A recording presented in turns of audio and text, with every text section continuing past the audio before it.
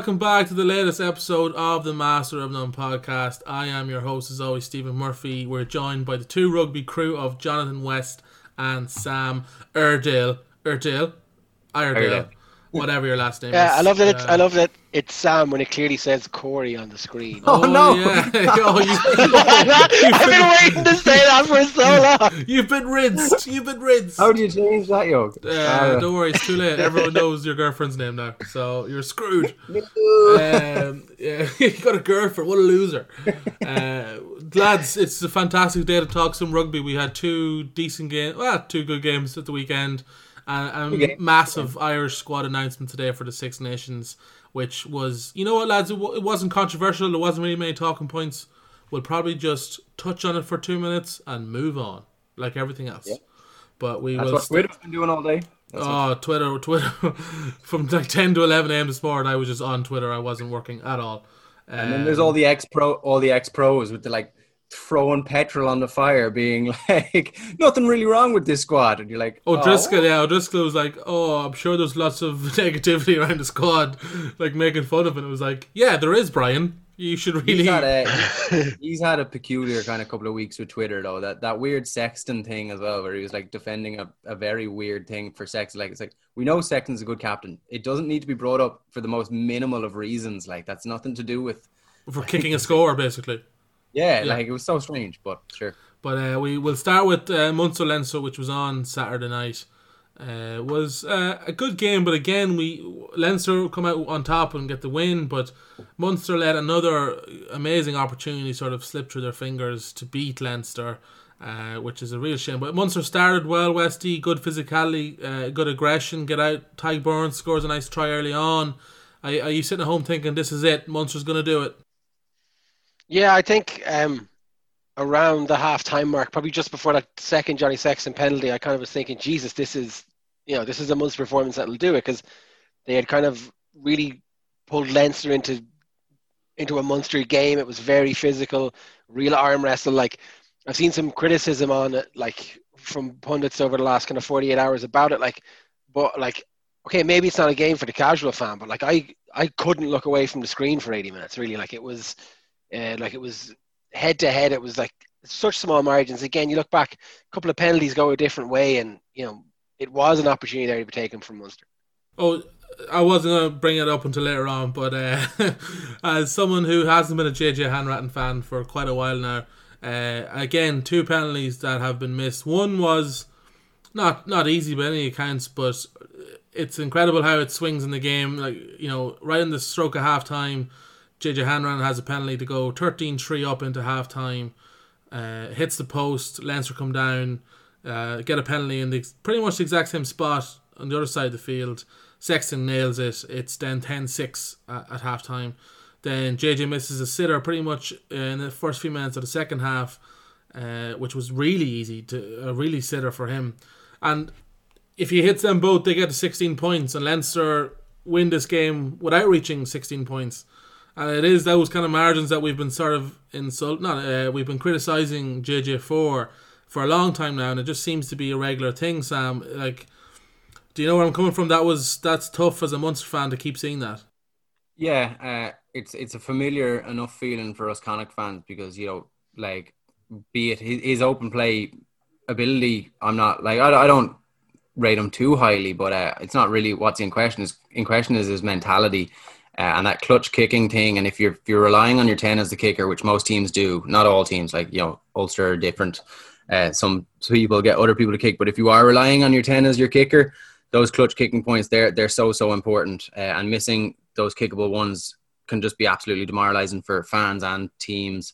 The swing from the miss on the stroke of half time, hitting the post, and then Leinster marching down and getting their own score, it swung the game completely in terms of what they would have gone in.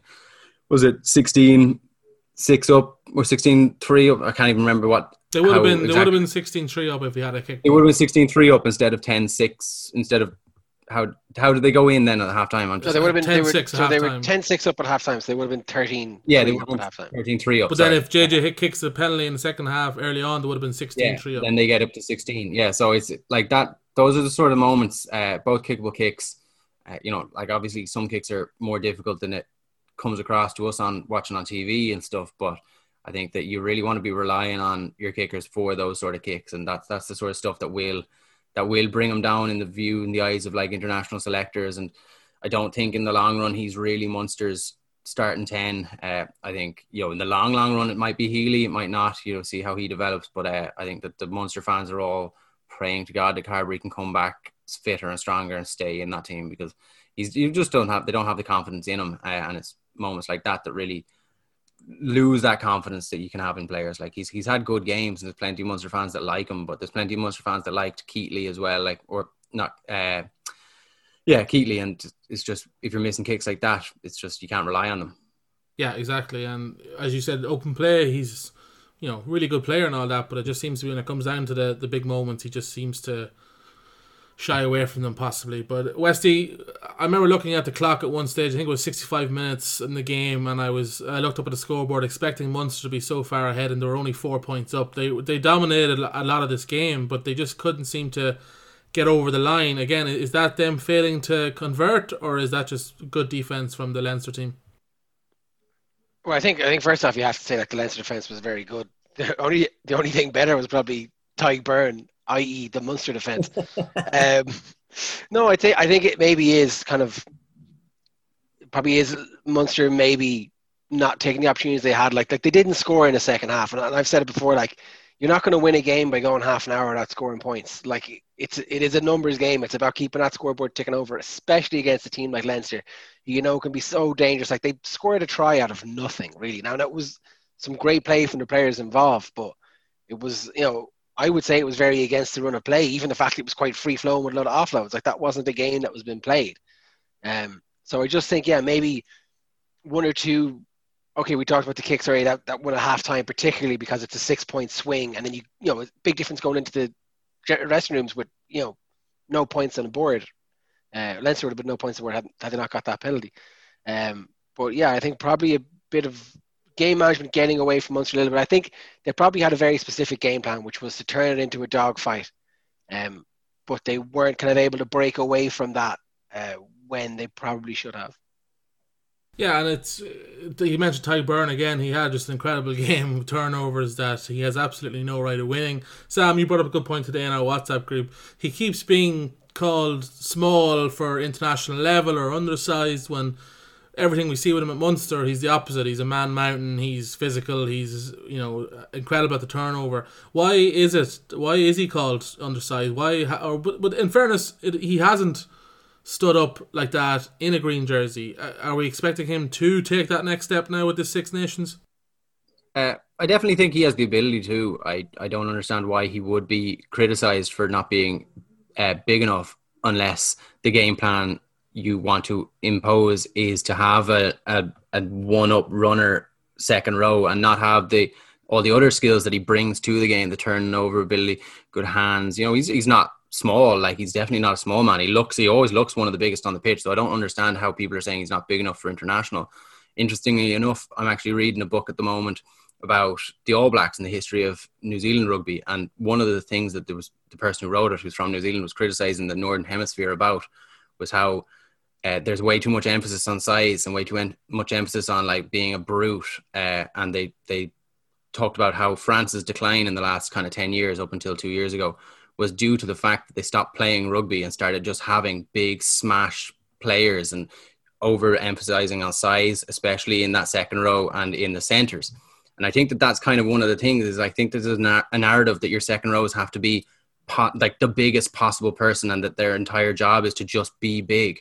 And I think that that Tadhg Beirne is the type of player that just, he kind of refutes that. And he's like, you might not necessarily be as big and brutish as maybe an English second row would be, or a South African second row would be, but he has so much to offer that I don't think that you can say, oh, he's not big enough for international rugby. I think you have to change your mentality about what you want from a second row, because himself and Ryan, and then with like the likes of Baird coming in, obviously being biased, like Olsen and Quinn and Gavin Thornbury, I think there's a lot of really good second rows, but I think he is definitely head and shoulders above all of them in terms of what he can bring from turnover point of view. The last 2 weeks, the Connacht match and the Leinster match, he was just unstoppable on the ground. And it's something that you can't pay enough for that on an international pitch. To get the ball back, to win the ball is more important, I think, than to be able to go an extra yard off the base of a ruck or off the base of a kind of a slow ball play. And they're never in the middle. Two of those turnovers are literally on the try line as well. I was going to say, they're never in the middle of the field. Two. They're always a Connacht game on the try line. There was 2 in that Leinster game on the try line. He's like, middle field, I'm not even going to bother going for it. There's no point. Leinster, it's not like he's not a small guy, as you say. He doesn't look out of place anywhere. I think, as Sam said, like, we're looking for an enforcer. And I think it's one of the things that keeps the likes of Quinn Roux, getting picked, is because he's that kind of brutish South African second rows. They're built somewhere in a factory, I don't know, in Johannesburg. I'm not sure where they come from. John Klein been a similar kind of player as well. But I think, like, the idea would be that issue with Devin Toner, and he was in no way an enforcer. Like, people are still calling for him to be in the Irish squad, and Ty Burns far more effective in every aspect of the game except for being 6'10". That's a skill, Sam. It's a skill. Learned that one from the best. Yeah. Westy, we've seen with Leinster, they didn't have a good 80 minutes here. They haven't played a really good 80 minutes in a long time, but they have the capability with the firepower they have for that Larmour try, where it's a bit of a spark for brilliance for Ross Byrne between Keenan and Larmour to finish it off. Are Leinster fans, should they be worried that we haven't seen a really good 80 minutes in a long time? Yeah, but they haven't lost, though. Yeah, I know. I'd agree with you. It's kind of like, let's go back to what we were saying about the Crusaders. We said the exact same thing about the Crusaders in the Super Rugby. They seem to just be getting through games in third and fourth gear for a lot of time and eking out the win. Leinster are kind of a similar thing. They haven't had to kind of turn on the afterburners really in any game so far. So, I mean, like, first off, if it ain't broke, don't fix it. But you would be a little bit nervous because you haven't seen anything that would say that if you have to play Saracens again in the European Cup final, you don't have anything new really to bring to that game. It's probably going to be the same fallout as it was before. Yeah, exactly. And Munster side of things, how devastating of a loss was this for Munster fans? Because it was built up all week that this is the chance. Munster really have a good chance here because of Leinster's kind of shaky enough starts and Munster have been in good form, and then to lose like that without really, after scoring the 10 points, to not score again. Which is really tough. Like, how tough would that be, Westy, for those Munster fans? How bad of a loss is that? I think mentally it's pretty tough, because even, again, and correct me if I'm wrong, but during the summer when they played, it was a relatively similar affair where, like, Munster were kind of thereabouts for most of the game. I think in a lot of ways that can be a lot more detrimental than kind of losing by a try or two, because if you lose by a try or two, you go, right, lads, it wasn't our day, fair enough. But a game like that, Munster will beat Leinster at some point in the next 3 to 4 years, but the sooner that floodgate cracks, the sooner, like, Munster are going to be genuine title contenders in the Pro 12 or whatever it's called, the Pro 17, 18, 19. Pro Infinite. Yeah, and European rugby, they're going to have to get this kind of monkey off their back, as they say. And the longer it goes on as well, the more it'll be. Exactly. Yeah, exactly. What do you think, Sam? Munster, a tough loss? Yeah, they'll be really, really annoyed by it. I think that they were, I was watching it going, this is Munster's game all day.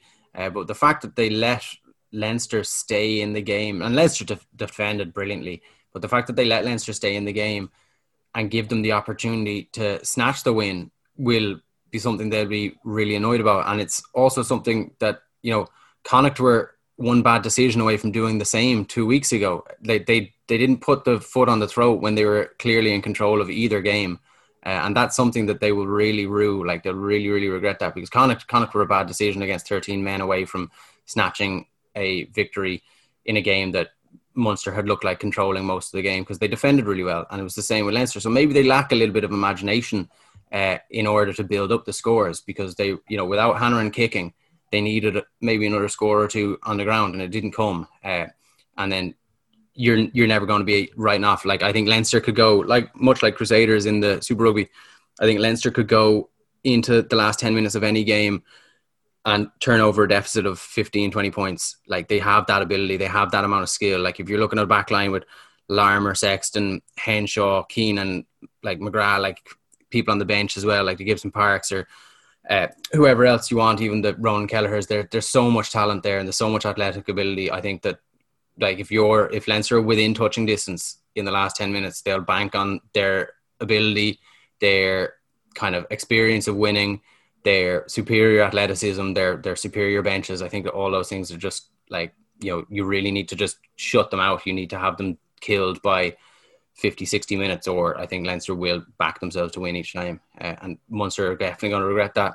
It's a big issue for the league. I know Connacht beat Leinster, but the fact that Leinster look like they can kind of still really not get out of third gear and not be tested like they were tested a little bit there. But, the league wants to kind of prove itself, but Leinster will go into a semi-final or a final in Europe against a team that plays more competitive in France or in England, and they'll get beaten because they're not being tested enough. And that's being reflected in the Irish performances the last year or two as well, I think. So I don't know what you do to remedy that, but it's not great for the league to watch Leinster kind of walk through games and still manage to grab a winning try away in their biggest rivals' stadium. Yeah, look, when you play Leinster, you can't leave any points on the table, and they did that, and they regretted it. But we'll move on after a tough loss from Munster. Connacht Ospreys, which is on Sunday at 3:00. This was one of the most frustrating games I think we've watched all year in terms of for fans of Connacht. And Connacht rugby kind of is summed up at the moment in the sentence that they played flawlessly against Leinster and bet them, and then yesterday far from flawless and lost to Ospreys. This game was the first half. We'll talk about the first half first. Connacht started very well. Open few minutes, a lot of physicality, a lot of aggression. Really started with intent, but then get turned over and Ospreys goes up and score. A nice try by North in the corner, lovely hands. Conor Fitzgerald, who was getting started 10, really started quite shakily. A lot of passes that weren't really on that he tried, a few kicks that weren't really on. He kind of got settled later in the game, but like Westy, Connacht, watching the first half, you were pretty confident, I would say, especially going into half time, getting that try on the stroke of half time. That second half, they would go on and push on and get the win. Yeah, and I don't know if I definitely said it a couple of times to people at half time. I was like, we're ahead, but we don't deserve to be ahead. Like, God knows how we're actually ahead, because we weren't playing it. We weren't really taking our chances. Again, like the first try came from a beautiful pick up of a loose ball between Wooten and Fitzgerald, and resulted in a great try by all accounts, but very much, I say, against the run of play. The other try, okay, a little bit smarter, big boiler breaking over off the back of a scrum. I don't know, I kind of thought that, right, we're ahead, we don't really deserve it. There'll be a stern talking to in a change room, we're lucky to be ahead, let's start playing a bit smarter, tighten up, and we'll see this game out. And that's the exact opposite of what we did. Yeah, that's a good. Yeah, Sam, that first half, do you agree, Westy, sort of ahead but not really playing that well? To an extent, I agree. I do think that it was much like kind of a conversation we had about the Munster match, where I think Connacht, just because they're not playing beautifully cohesive, free-flowing, attacking rugby, doesn't mean that we weren't, outside of that try, weren't extremely good in defence in the first half. The defensive maul aside, I think that our structure was brilliant, our tackling was great. We forced errors, really up sharp. I thought Rob and Daly in the centre were aggressive and physical, and I thought that we kind of shut them out and capitalised and managed to get ourselves ahead. I don't think we were spectacular by any sense of imagination, but I wouldn't be kind of saying we didn't deserve to be ahead. I don't think we deserve to be that far ahead, but I think that we played it. We had a smart game plan, and one try aside, we were good. We were defending well, and that kept us in the game. And that's kind of similar to, we defended well against Ulster and Leinster and Munster in the last few weeks. I think defensively we've looked pretty good. But like Westy said, I think that there was another gear that we definitely could have stepped up into, and I thought that the halftime ability to analyse what was going wrong on attack, get a little bit of cohesion, new centre pairing might have been an issue there, but I thought we'd see a bit more kind of control in the game from an attacking point of view in the second half, and it didn't come, and we just kind of ended up capitulating really. There looked like frustration all over the pitch in the second half. It was quite distressing to watch, I didn't agree with a lot of things that happened with the ref. I don't blame the ref for the loss, but I blame him for a lot of things that couldn't get going. There was some questionable calls around the scrum. There was about 5 minutes of time spent. Even the girlfriend was watching going, this is so boring, because we watched 5 minutes of scrums being reset and refs saying really weird things to, like, Jared Butler asked what to do and he got snapped at by the ref. It was very unprofessional. And then there was like times when he said use it and didn't penalise, and times when the scrum was clearly being dominated and he just let it reset. So the whole thing was very stop-start. It was very hard to kind of watch, and it was frustrating one to come away from, especially because it was a strong Ospreys team. And I know we weren't great, but that strong Ospreys team was there for the taking, even on a bad day, which is something that you could be quite proud of Connacht for, getting to a position where they can have an off day and still only be, that one or two non-missed tackles or better decisions made, and you'd be beating a good, strong Ospreys team. Like, there's a worrying trend that we have. Sorry to jump in. There's a worrying trend that we have of, like, you say the defense been solid, but like this game and the Bristol game, it definitely happened earlier in the season as well.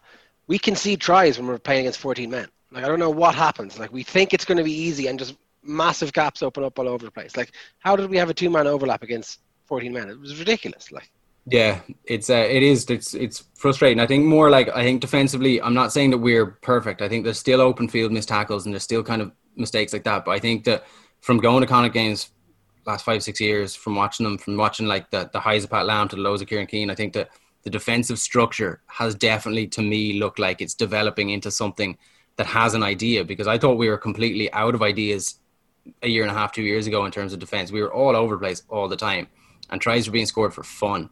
Whereas I think that even in a game where we weren't good, like, we weren't very good, we were still in with a chance of beating a very strong Ospreys team. We were still, dominating breakdowns and tackles at points as well. Like, and that's something I think that is definitely working on and being worked on. But it's disappointing to throw away another opportunity there, because an Ospreys win or a Munster win in the last 2 weeks, and we would have been sitting really pretty in the league table, and the league table would have looked very good for us. So it's quite disappointing game. I thought there was a few decent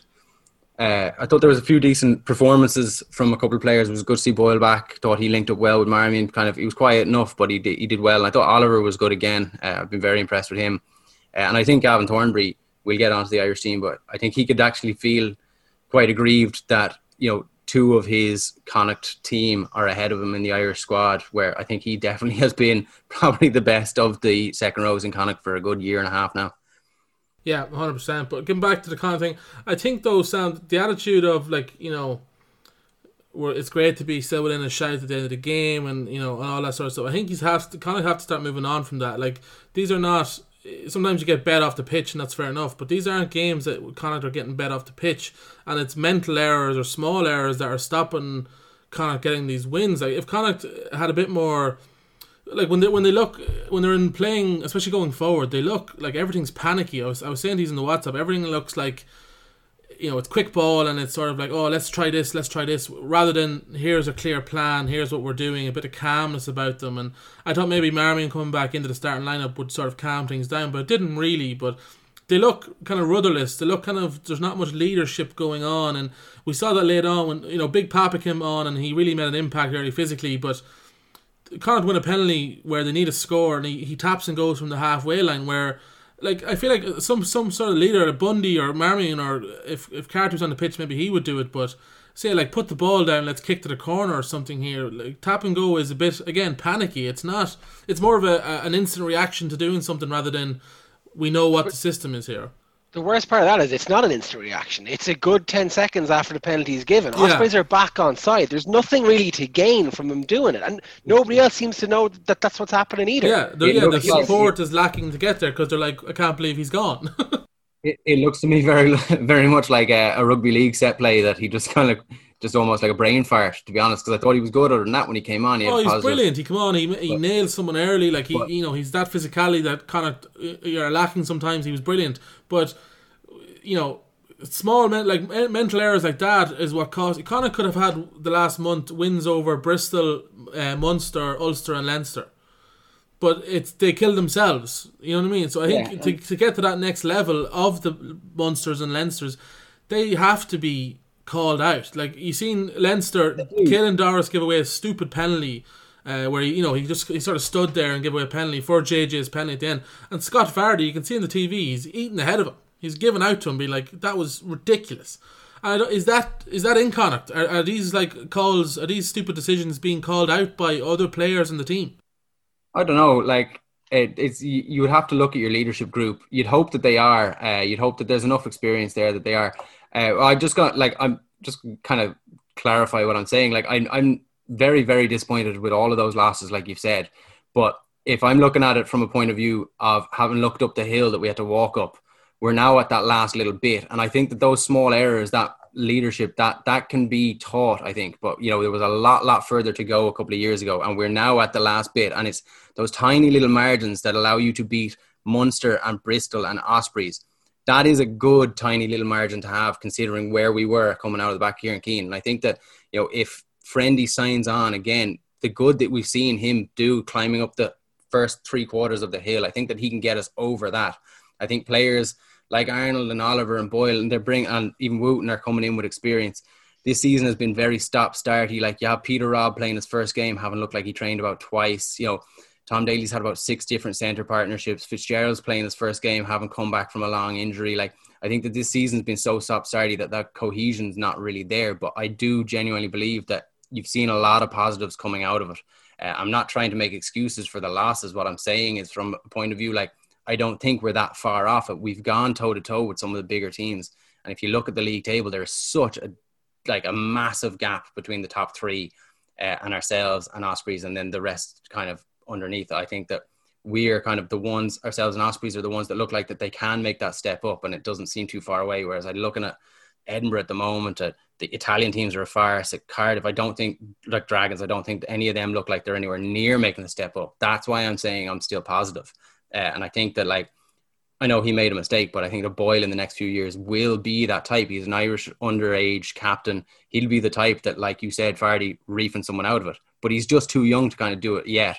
I think that you might have Bundy on the pitch. Maybe he'd be the type to do it, you know, but he's only coming back from an injury. So it's quite stop-starty. It's quite disappointing, the fact that we've thrown away a few games that, you know, you'd look at beforehand going, imagine getting a win against them. And that is unfortunate. But I firmly believe that if, like, Friendy does sign on, like he said that he wants to, for another few years, that development is coming, and that team, I really like the look of the team. I like kind of the way that we look like we're going and the way we look like we're going about it, because we are, you know, it sounds like an excuse, but it's hard with the resources you have to build a competitive team. And we're stepping up to the Leinsters and Munsters and Ulsters, Bristols and Racings in the last few weeks. That's a positive way to look at it. Like, I do think that you have to be positive about it. Yeah, no, I agree. Westy, what is your take? I kind of agree with something Sam said there. I think I said to you guys earlier as well, like, I don't see kind of enough cohesion in the team. Like, our best moments are in broken play. They're kind of like, how many intercept tries have we scored this season? Like, I thought our open space tackling, I thought our first time tackling was very poor against Ospreys, but we're making those scramble defense tackles, and, you know, we're saving ourselves once kind of play, you know, breaks up a little bit. And I think it's interesting. The point that COVID raises is, like, we did have a lot of players come into the squad last year. You know, the likes of Conor Oliver, Wooten, Sullivan, even Papali'i coming off the bench. Like, these are all, like, brand new players in the squad. And I think maybe the training setups are, just because it's not a normal season, you know, these lads probably can't hang out together as much as you'd like to. Maybe that's a kind of factor that's just stopping us from really kind of getting that, like, cohesiveness that we need. And, like, the shining example of it is the fact that we cannot hold a defensive maul together. Yeah, that's a good point. That has been a constant throughout, and even with Thornbury back in, with Rue, Delan, whatever the personnel, it seems to be the same issue, that it just can't. Even the scrum in the first half was dominant. They were winning penalties galore, and in the second half they lose a scrum penalty to 7 men, and it just seems to, again, that's not physical. I think that, as you said, Wes, that has to be something else going on, because that's not right. Yeah, no, I agree completely, and I think again, as I'm chalking some of it down to new faces and uncertainty and, you know, lack of rhythm for the season. But, you know, as you said, like, in the last 2 months, we could have beaten Racing, we could have beaten Bristol, we could have beaten Munster. I'd say the only one there we kind of deservedly lost was probably the Ulster game. Yeah, I would agree with that. Well, Munster was, Munster as well, kind of, yeah. But I know, but I mean, I just leave out the Munster one because we were literally on the line against 30 men and could have won it. Yeah, but again, that brings up the point of small errors in decision making, and, you know, it's obviously, upon reflection, they're easy decisions to make. Obviously, in the moments different. And Sam, you are right.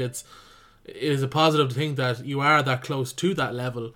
But obviously, it is frustrating at the same time that it's, you would think fairly basic decision making or like a maul defense. These boys are professional rugby players who have, are more than capable of being good at defensive maul. It's just something isn't clicking. So it's positive and frustrating at the same time. Our defensive maul has been an issue all season. Ospreys also, like, from looking at their fan Twitter, maul seems to be the thing that they like hang their hat on being good at as well. So it was probably something that Ospreys go, we're very good and they're struggling very badly at. So let's like really knuckle down on this. I think the likes of Papali, and I know he's injured as well, but Paddy McAllister, these are slightly bigger players. One thing that we've not had in the last few years is a big pack. We've had a skillful, smaller kind of pack. And I think that there's a good mix of both there. If you get Papali back in, I think Boyle is a bit of a unit. Having Jared Butler back in is kind of a good thing as well. So, you might see an improvement in that, but I think that just comes, I harp back again to cohesion, to stop starting season, to, players in and out with injuries, with COVID, with international calls up. This season is so strange. I think if we can just get through it, to be perfectly honest, and sign on Andy Friend for another 3 years, hopefully, I think that we can definitely begin to grow, because I really do see shoots of something very good there. It's just, like you said, it's the small margins that need to be improved, not the big picture stuff. Like, if we were where we were under Kieran Keane right now, I'd be very negative, but I'm not. I'm positive because I'm seeing such an improvement the last few years. Yeah, I think if you're listening to this, tweet Andy Friend and tell him to come on the Master of None podcast, and we can discuss this. I do want to get him on, so do tweet him, see what he says.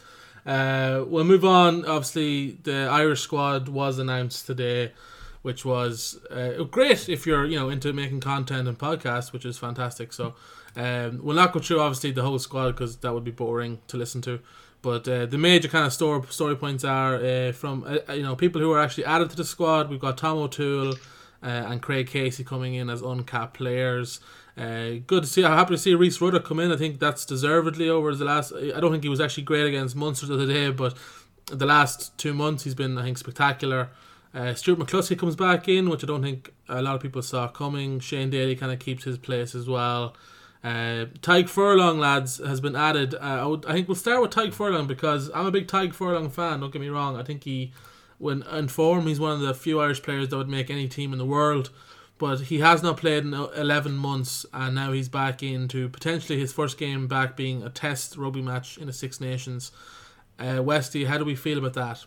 I actually think it's pretty shocking, to be honest. Like, you can't talk about player welfare and then put a player. It'll be a year. It'll have been in a calendar year by the time he actually gets onto the pitch, and he hasn't played a game of contact rugby. Like, we don't even have confirmation of when he'll be available. Like, first off, I think the main problem is, again, his own welfare.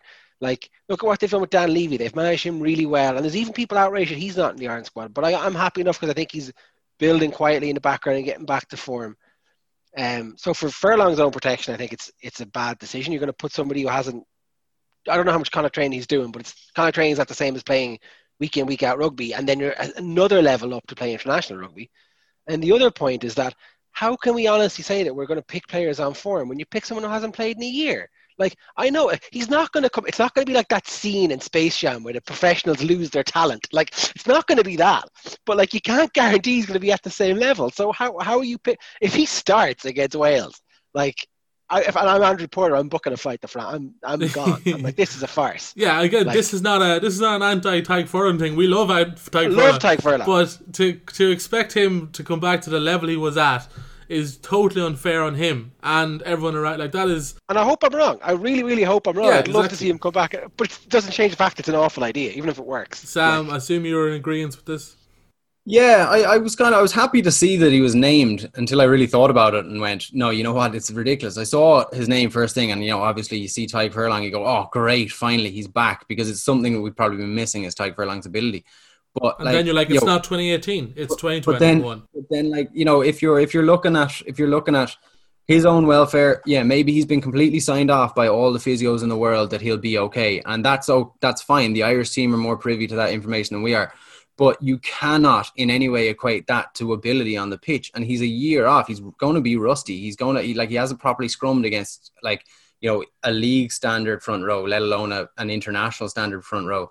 Like I think that it's such a big risk, even if you can guarantee his fitness, which you can't. But I just think it's such a big risk to play a player that has 0 minutes in a year at any level. It's crazy. I think it's crazy. I really don't understand the thinking behind it, and I think that the message it sends to every other player in the country, regardless of your ability, you pick on form. And Tadhg Furlong on his day is Tadhg Furlong on his day. We know how good he is, but there are players that are playing week in, week out in his absence that aren't being picked now. And what are they going to say? They're going to turn around and be like, what's the fucking point? There's no way that we can walk out, an Irish management team can now walk out and say that they're picking on form, because it's just been completely proven with that and about 3 other selections that they're not picking in any way on form, and that they're picking, yes, maybe the best players for position, but these players you need to be playing games to be on form. Like Tadhg Furlong might not be the Tadhg Furlong we know. But it's also like, if it was a position that we were really weak in, I'd be like, oh, I can kind of see it. But Andrew Poor has been fantastic. This is not a position where we're incredibly lacking. It was a real head scratcher for me personally, and I hope. But even they can pick a new squad after the first 2 games, right? Well, see, how it works is, so they go into a COVID confinement bubble now for the first 2 games, and they can add or remove from the squad. This is how I understand it from what I read today. You can add or remove from that squad after the second game, because there's like a 2-week break, so somebody can leave and somebody else can come in and isolate with the team, and however that's going to work. Yeah, so even the first 2 leave Furlong off, and then in a couple of weeks' time being like, okay, he's actually really back to full health, and be like, okay, we'll bring him in now or something. To add him for these first 2 games was just mind-boggling to me. I wouldn't have been opposed to Ireland adapting the Eddie Jones, what he did with his squad for the England thing, and himself and the RFU came up with this 28-man squad with a shadow team, and the shadow team are to stay with their clubs, not come into the bubble, but know that they're on call. And I wouldn't have been opposed to him being involved in something like that to get games, because there will be games in the interim that he can use to build up ability, strength, natural kind of in-game fitness, all of these things that he's going to be lacking. It's a year since he played. It's crazy. Yeah, 100%. That's the type for, again, hopefully we're wrong and he comes back to his best, and we are delighted to see that. The next big omission, obviously, we have to talk about is John Cooney, which, if anyone follows me on Twitter, will have seen I was quite active today in regards to my defence for John Cooney, just because I hate the fact that he's not on the team. And this is not a slight against Craig Casey. This is not a slight against Murray. I thought Murray was fantastic against Leinster. And Murray was always going to start. I had accepted that. But the thoughts of Cooney coming on and adding to that last 20 minutes possibly in a game where we need a bit of a spark was exciting. Cooney has been back on form. Cooney had 2 games where he wasn't on form, and that was the 2 games in return after the COVID break. And people were saying that he'd lost his, he'd ruined his opportunity to be back in the Ireland team because of those 2 games. Whereas Conor Murray, that was his first good game in 2 years, and that was never in doubt at any stage. People are saying on Twitter today that maybe Conor Murray can adapt a different style of play, more of a running kind of play. But my response to that is, why would you try and mould Conor Murray into that when you have the best scrum half at that in Cooney available to you? And also, by the way, he's an incredible kicker as well, so we can take the responsibility off. If we wanted to get rid of Sexton, we can bring in maybe a Billy Burns, who's more creative at the moment, and leave the kick into Cooney. And Jack Carty. We'll get on to the mission of Jack Carty as well. But Westy, Cooney not making it. Look, I think unfortunately it was to be expected, because unfortunately he's just not in favour at all with Andy Farrell. But how bad of a decision is this, or do you think it's a good decision?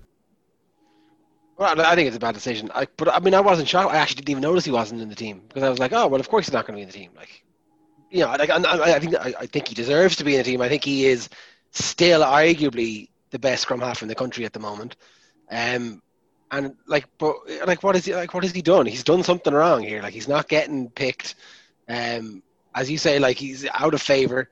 I think the thing that will irk some people is the fact that that Casey got in instead of him. When I'm kind of more surprised at Gibson Park, because correct me if I'm wrong, but Luke McGrath's been starting for Leinster lately. So you really kind of I just think it's a bit bizarre, to be honest with you. Now I understand that they've clearly gone for here's 2 reliable scrum halves, and here's a young lad who's probably going to get a couple of minutes here and there, rather than bringing if you brought Murray, Cooney, and Marmion, then you've got 3 scrum halves fighting for the position. But that's obviously not the way the RFU see it. Yeah, and we have to mention Marmion as well. Also, not making the squad.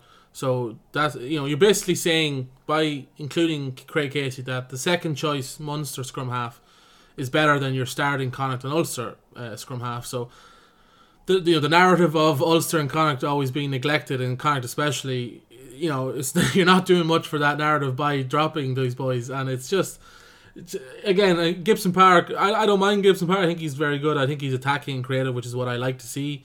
And Casey can be too. I'm just saying Casey hasn't won the job yet at Munster, so how can you say that he should be in an Ireland squad?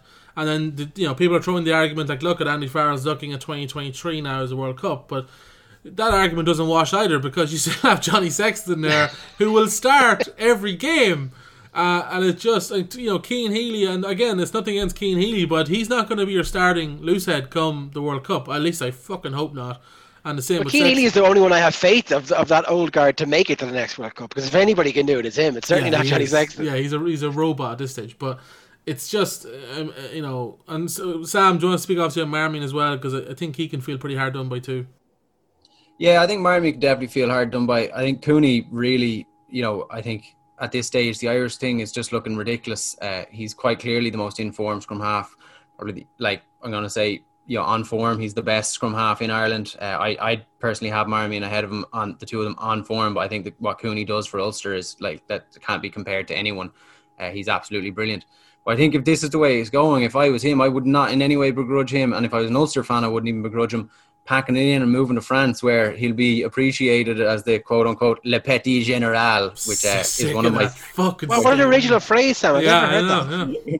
Oh, man. But I think Marmion could be hard done by. And I don't want to be slating a young lad, because Craig Casey has been good for a couple of weeks, and he's played not ahead of... but he's been an able replacement for Conor Murray in the last couple of weeks as well, when he's been called upon. But if you're looking and picking on form, and if you really wanted to push that narrative of bringing a young lad, I think that Blade has played. He has been the starter for Connacht for good portions of time when Marmion was out with injury, and then also when Marmion wasn't on form last year, and he's still also quite young. So I don't know why you wouldn't bring him into the squad. I think he probably deserves it. I don't like the fact that you can play 4 or 5 good games for Munster or Leinster and be instantly in with a chance, and you have to genuinely be an absolute world beater at Ulster or Connacht to get in with a chance, because I think that's really, it's not a good message to send out. Obviously Craig Casey has a big future ahead of him. He's very enjoyable to watch. I feel that this is a premature selection. I think that it's a bit unfair on Cooney, Marmion, Blade. It is what it is. The Gibson Park thing, I prefer him to Luke McGrath. I think he's a better player. I think Luke McGrath is starting at the moment for Leinster more often than not, but I do think personally Gibson Park is a better player. And it's quite funny to watch the conflicted Leinster fans be really outraged at Luke McGrath being left out, but also trying to justify Gibson Park being in there, because you can only really have one, in my opinion. If you were the backup out half or the backup scrum half, and they're both Irish qualified, surely the starter has to go. But I know it's quite funny watching that kind of conflicted fume on Twitter. But yeah, exactly. And on your point on Cooney going to France, 100%, go get paid loads of money, be the fucking man of the team and show everyone. It'll be another Zebo situation, being like, oh, why can't we get Cooney back? And he'll be like, no, fuck you, he's had your chance. Go ahead, Cooney, get some nice suntan in fucking, I don't know, wherever, the south of France. Do whatever you want, enjoy yourself. But Craig Casey again. Craig Casey isn't going to play heavy minutes in the Six Nations. He might get a few against Italy maybe, but come Wales game, he's not going to see the pitch. I'd say he's there. I'd say he's in the squad more for experience than anything else. There's no, Andy Farrell used to name that group of young lads in the squad to get them exposure. There's none of that this time around. I'd say in Andy Farrell's mind, it's Murray starting, Gibbo on the bench, and then Casey is just there for experience in the squad. And again, maybe depending on how he trains, probably could get on against Italy for 10 or 15 minutes, or hell, I'd fucking start him against Italy if he's going to be in the squad all camp. And actually, actually try somebody else, as opposed to like, oh well, Murray's not available, so we guess somebody else to start. Like, but this year above all years, that's a silly thing to be doing, because now Casey and Murray are both in an international bubble, so not available for Munster. Whereas in the past, you've been coming and going, no problem. But if they're going to be strict about this bubble stuff, we've seen English players refusing to go to the Six Nations and Italian players because of the bubbles. So if they're going to be strict about it, Casey and Conor Murray are both going into a bubble. Like, Munster don't have a starting scrum half now for a while, unless they decide to break the bubble and let Casey stay at Munster. But it's a strange one. Like, you'd think that this year above all others is the year to not do that. But yeah, it is. Look, again, nothing against Craig Casey. We just think it's a bit premature, personally. Yeah. Jack Carty, another omission. We kind of, some rumours, not rumours, but we kind of speculated that maybe he had already got the nod that he was in the squad, because obviously he didn't play this weekend, but that obviously wasn't the case. No real word has come out if he was injured, has it? Or unless I missed it. No, there's nothing official said on injured, and Farrell has stated about other injuries, so like there has been a discussion about injuries. Maybe they're just forgotten. They're like, Jack who? Oh, Carty. No idea. He's been, a mission of him. We have, I've seen on Twitter, we have James Lowe, Johnny Sexton, and Tadhg Furlong, who are still currently listed as injured and not fully healthy, and all are in the squad, which is weird to see. Johnny Sexton hasn't played a healthy game in God knows how long. He came off injured again at the weekend. He'll start against Wales. We're sort of in the Stone Age when we come to selection in Ireland, and that doesn't seem to be changing, does it, Westy? No, I think like the Sexton thing, he went off injured early for Connacht, or against Connacht, went off injured early against Munster, he went off injured early in the All Nations Cup. I think, and again, correct me if I'm wrong, but it's a hamstring every time. So I just think it's such a wasted opportunity that, like, whatever, like, I know he's on his day, he's the best out half in the country, but when did he have his last day? When is the last time he was so clearly way better than everybody else? I'm not saying he had a great game against Scotland there before Christmas. He's had good games, but not times where you're like, oh, like, where did this lad come from? Do you know? It's just, it would have been a great opportunity to leave him off for the Six Nations, or even leave him off for the first two games and say, look, get yourself right, and then let's give, let Billy Burns start this one, have Carthy on the bench, or Ross Byrne on the bench. I do think Ross Byrne played pretty well when he came on at the weekend, but at the same time, and look, he's had England a few times and they were tough games, but like I haven't seen anything from Ross Byrne that makes me think he's better than Carthy or Burns. I think Burns has to be your go-to replacement at the minute. I would hope that he's starting, but I don't think it's going to happen. But and look, if you are looking at 2023 World Cup, every minute that Sexton plays is a minute that we're not giving to a potential starter for that World Cup. Because I think everyone understands he's not going to go to that World Cup. I don't think Sexton knows that. And hopefully Andy Farrell knows that. But, if you're going to argue that point that they are looking ahead, then you can't give him much game time because he's not going to be there. And it's just frustrating, again, as a fan, that we are like this, that we're not, like, we're going to play the same. Like, let's talk about play style. We're obviously not going to be switching too much up when it comes to play style when our most creative players that we possibly have in the likes of Jack Carty, John Cooney, have been left at home. Like, Sam, that's obviously, we're going to be playing similar to what we have been playing for the last couple of years. I'm going to withhold kind of any comment on that, because I do think your withhold is rejected. Give me the information. I think I was kind of pleasantly surprised. Withhold for his own podcast, Master of Some. Starts next week. I think I was kind of pleasantly surprised with some of the stuff that we were attempting in last year's Six Nations before it got cut short. And that wasn't a different set of players, but that was definitely a different play style. And I'm hoping that the Autumn Nations Cup was just Farrell's quick fix because of how fucked up the lead up to it was, that he had no chance to implement anything. And I'm hoping that we do see something a little bit different, because there's definitely ability there. Like, you can't say that there's not a backline that has either Henshaw, who was brilliant at the weekend, Ringrose, or Bundyaki. If you want to put in McCluskey, you can. I wouldn't, but you definitely have Farrell in the centre there. There's plenty. Like, Larmer is an exciting player. James Lowe, if he gets fit, is a brilliant player. Like, so there's so much potential for for a different play style than what we're used to. And I think that Farrell hinted at the start of last year's Six Nations that that's what he wanted to implement. And I personally want to believe, and I'm going to give him the benefit of the doubt, that this year has just thrown that thrown a massive spanner in the works, and that we will see it start from now on. So I'm going to withhold saying that this will definitely be the same play style. The selection of players might hint that, but I do think that all the players he selected have the ability to change up and play a different style of play. Westy, do you want to give me an answer and not be a little girl like Sam? I mean, I agree with what you both said, and that the selection here doesn't indicate great change to me. But again, I was looking at it earlier, and you'd actually be surprised at how little caps most of this squad have. I mean, there's only really 3 or 4 lads there that are north of 70 caps. Even I think Robbie Henshaw's only on like 49 or something. So like, there is quite a lot of low capage there, which is good. It does kind of symbolize that there might be some change coming. But I just think like there's a soft excuse at the minute where it's like, oh, we can't experiment too much because we need to finish well for financial reasons because of COVID and all that. It's like, well, look, realistically, we're the 3rd best team in this competition. Like, we can afford to experiment a little bit here. Like, we can afford to experiment against Italy. We can probably afford to experiment marginally against Scotland and Wales. Obviously not too much because there's quality outfits. Scotland are going to come out swinging this tournament because this is their chance to really, everyone's kind of on the ropes, and I think this is Scotland's chance.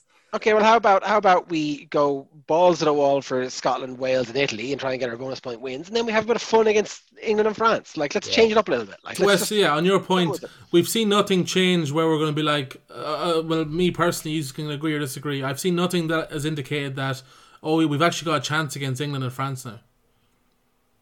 No, but apart from if they start Tyke Byrne in the second row, I think we improve our chances. Or if France are missing 2, big players, but going against England, we've seen nothing change in the selection, or we haven't seen enough style of play yet, obviously. But in the selection, where we're like, okay, that's good now. We can give England a good rattle. We haven't seen anything like that. I think a lot comes down to the first game against Wales. Like, we can only speculate until we see what happens on the pitch. I don't think that, again, COVID restrictions do put a bit of a hindrance on things, that there can't be drastic change because the camps can't be what they would have been. There was no like Carlton House over Christmas where they could have started introducing a few new ideas and testing out things. And there's been very little European rugby. So I think Andy Farrell said that today, that you don't really get as much of the high level stuff as we thought we would. But yeah, I think I look at this squad, I'm not overly excited. Yeah, that kind of sums it up for me. I think I would agree with that, Sam. I think, are you kind of the same, or are you going to withdraw from telling your series? Yeah, no, I'm not hugely excited by it. I can't see personally how you can really step up to France or England if you play in any way like the style of play we've played against them the last few years. It's like running at a brick wall at this stage. But I think that there is definitely ability in that squad, if you do change the game plan, to try and open it up and cause a bit of chaos and run it at them and, get a bit wider. But if you try and beat up England or France, you're screwed. And we've seen that time and time again the last couple of weeks. I hate to be a spoiler alert for you, Sam, but that's exactly what's going to happen. Can't wait. Six Nations 2021. I'm putting my faith in Andy Farrell. I'm giving him the benefit of the doubt. He's on fucking thin ice for me, I'll tell you that. And I hope he knows that. Andy, if you're listening, you're on thin ice, mate, right? But come on the podcast, we'll have a chat. As always. All right, boys, we'll leave it there. I appreciate it as always, and we'll catch you next week. Good luck. Bye. Cheers.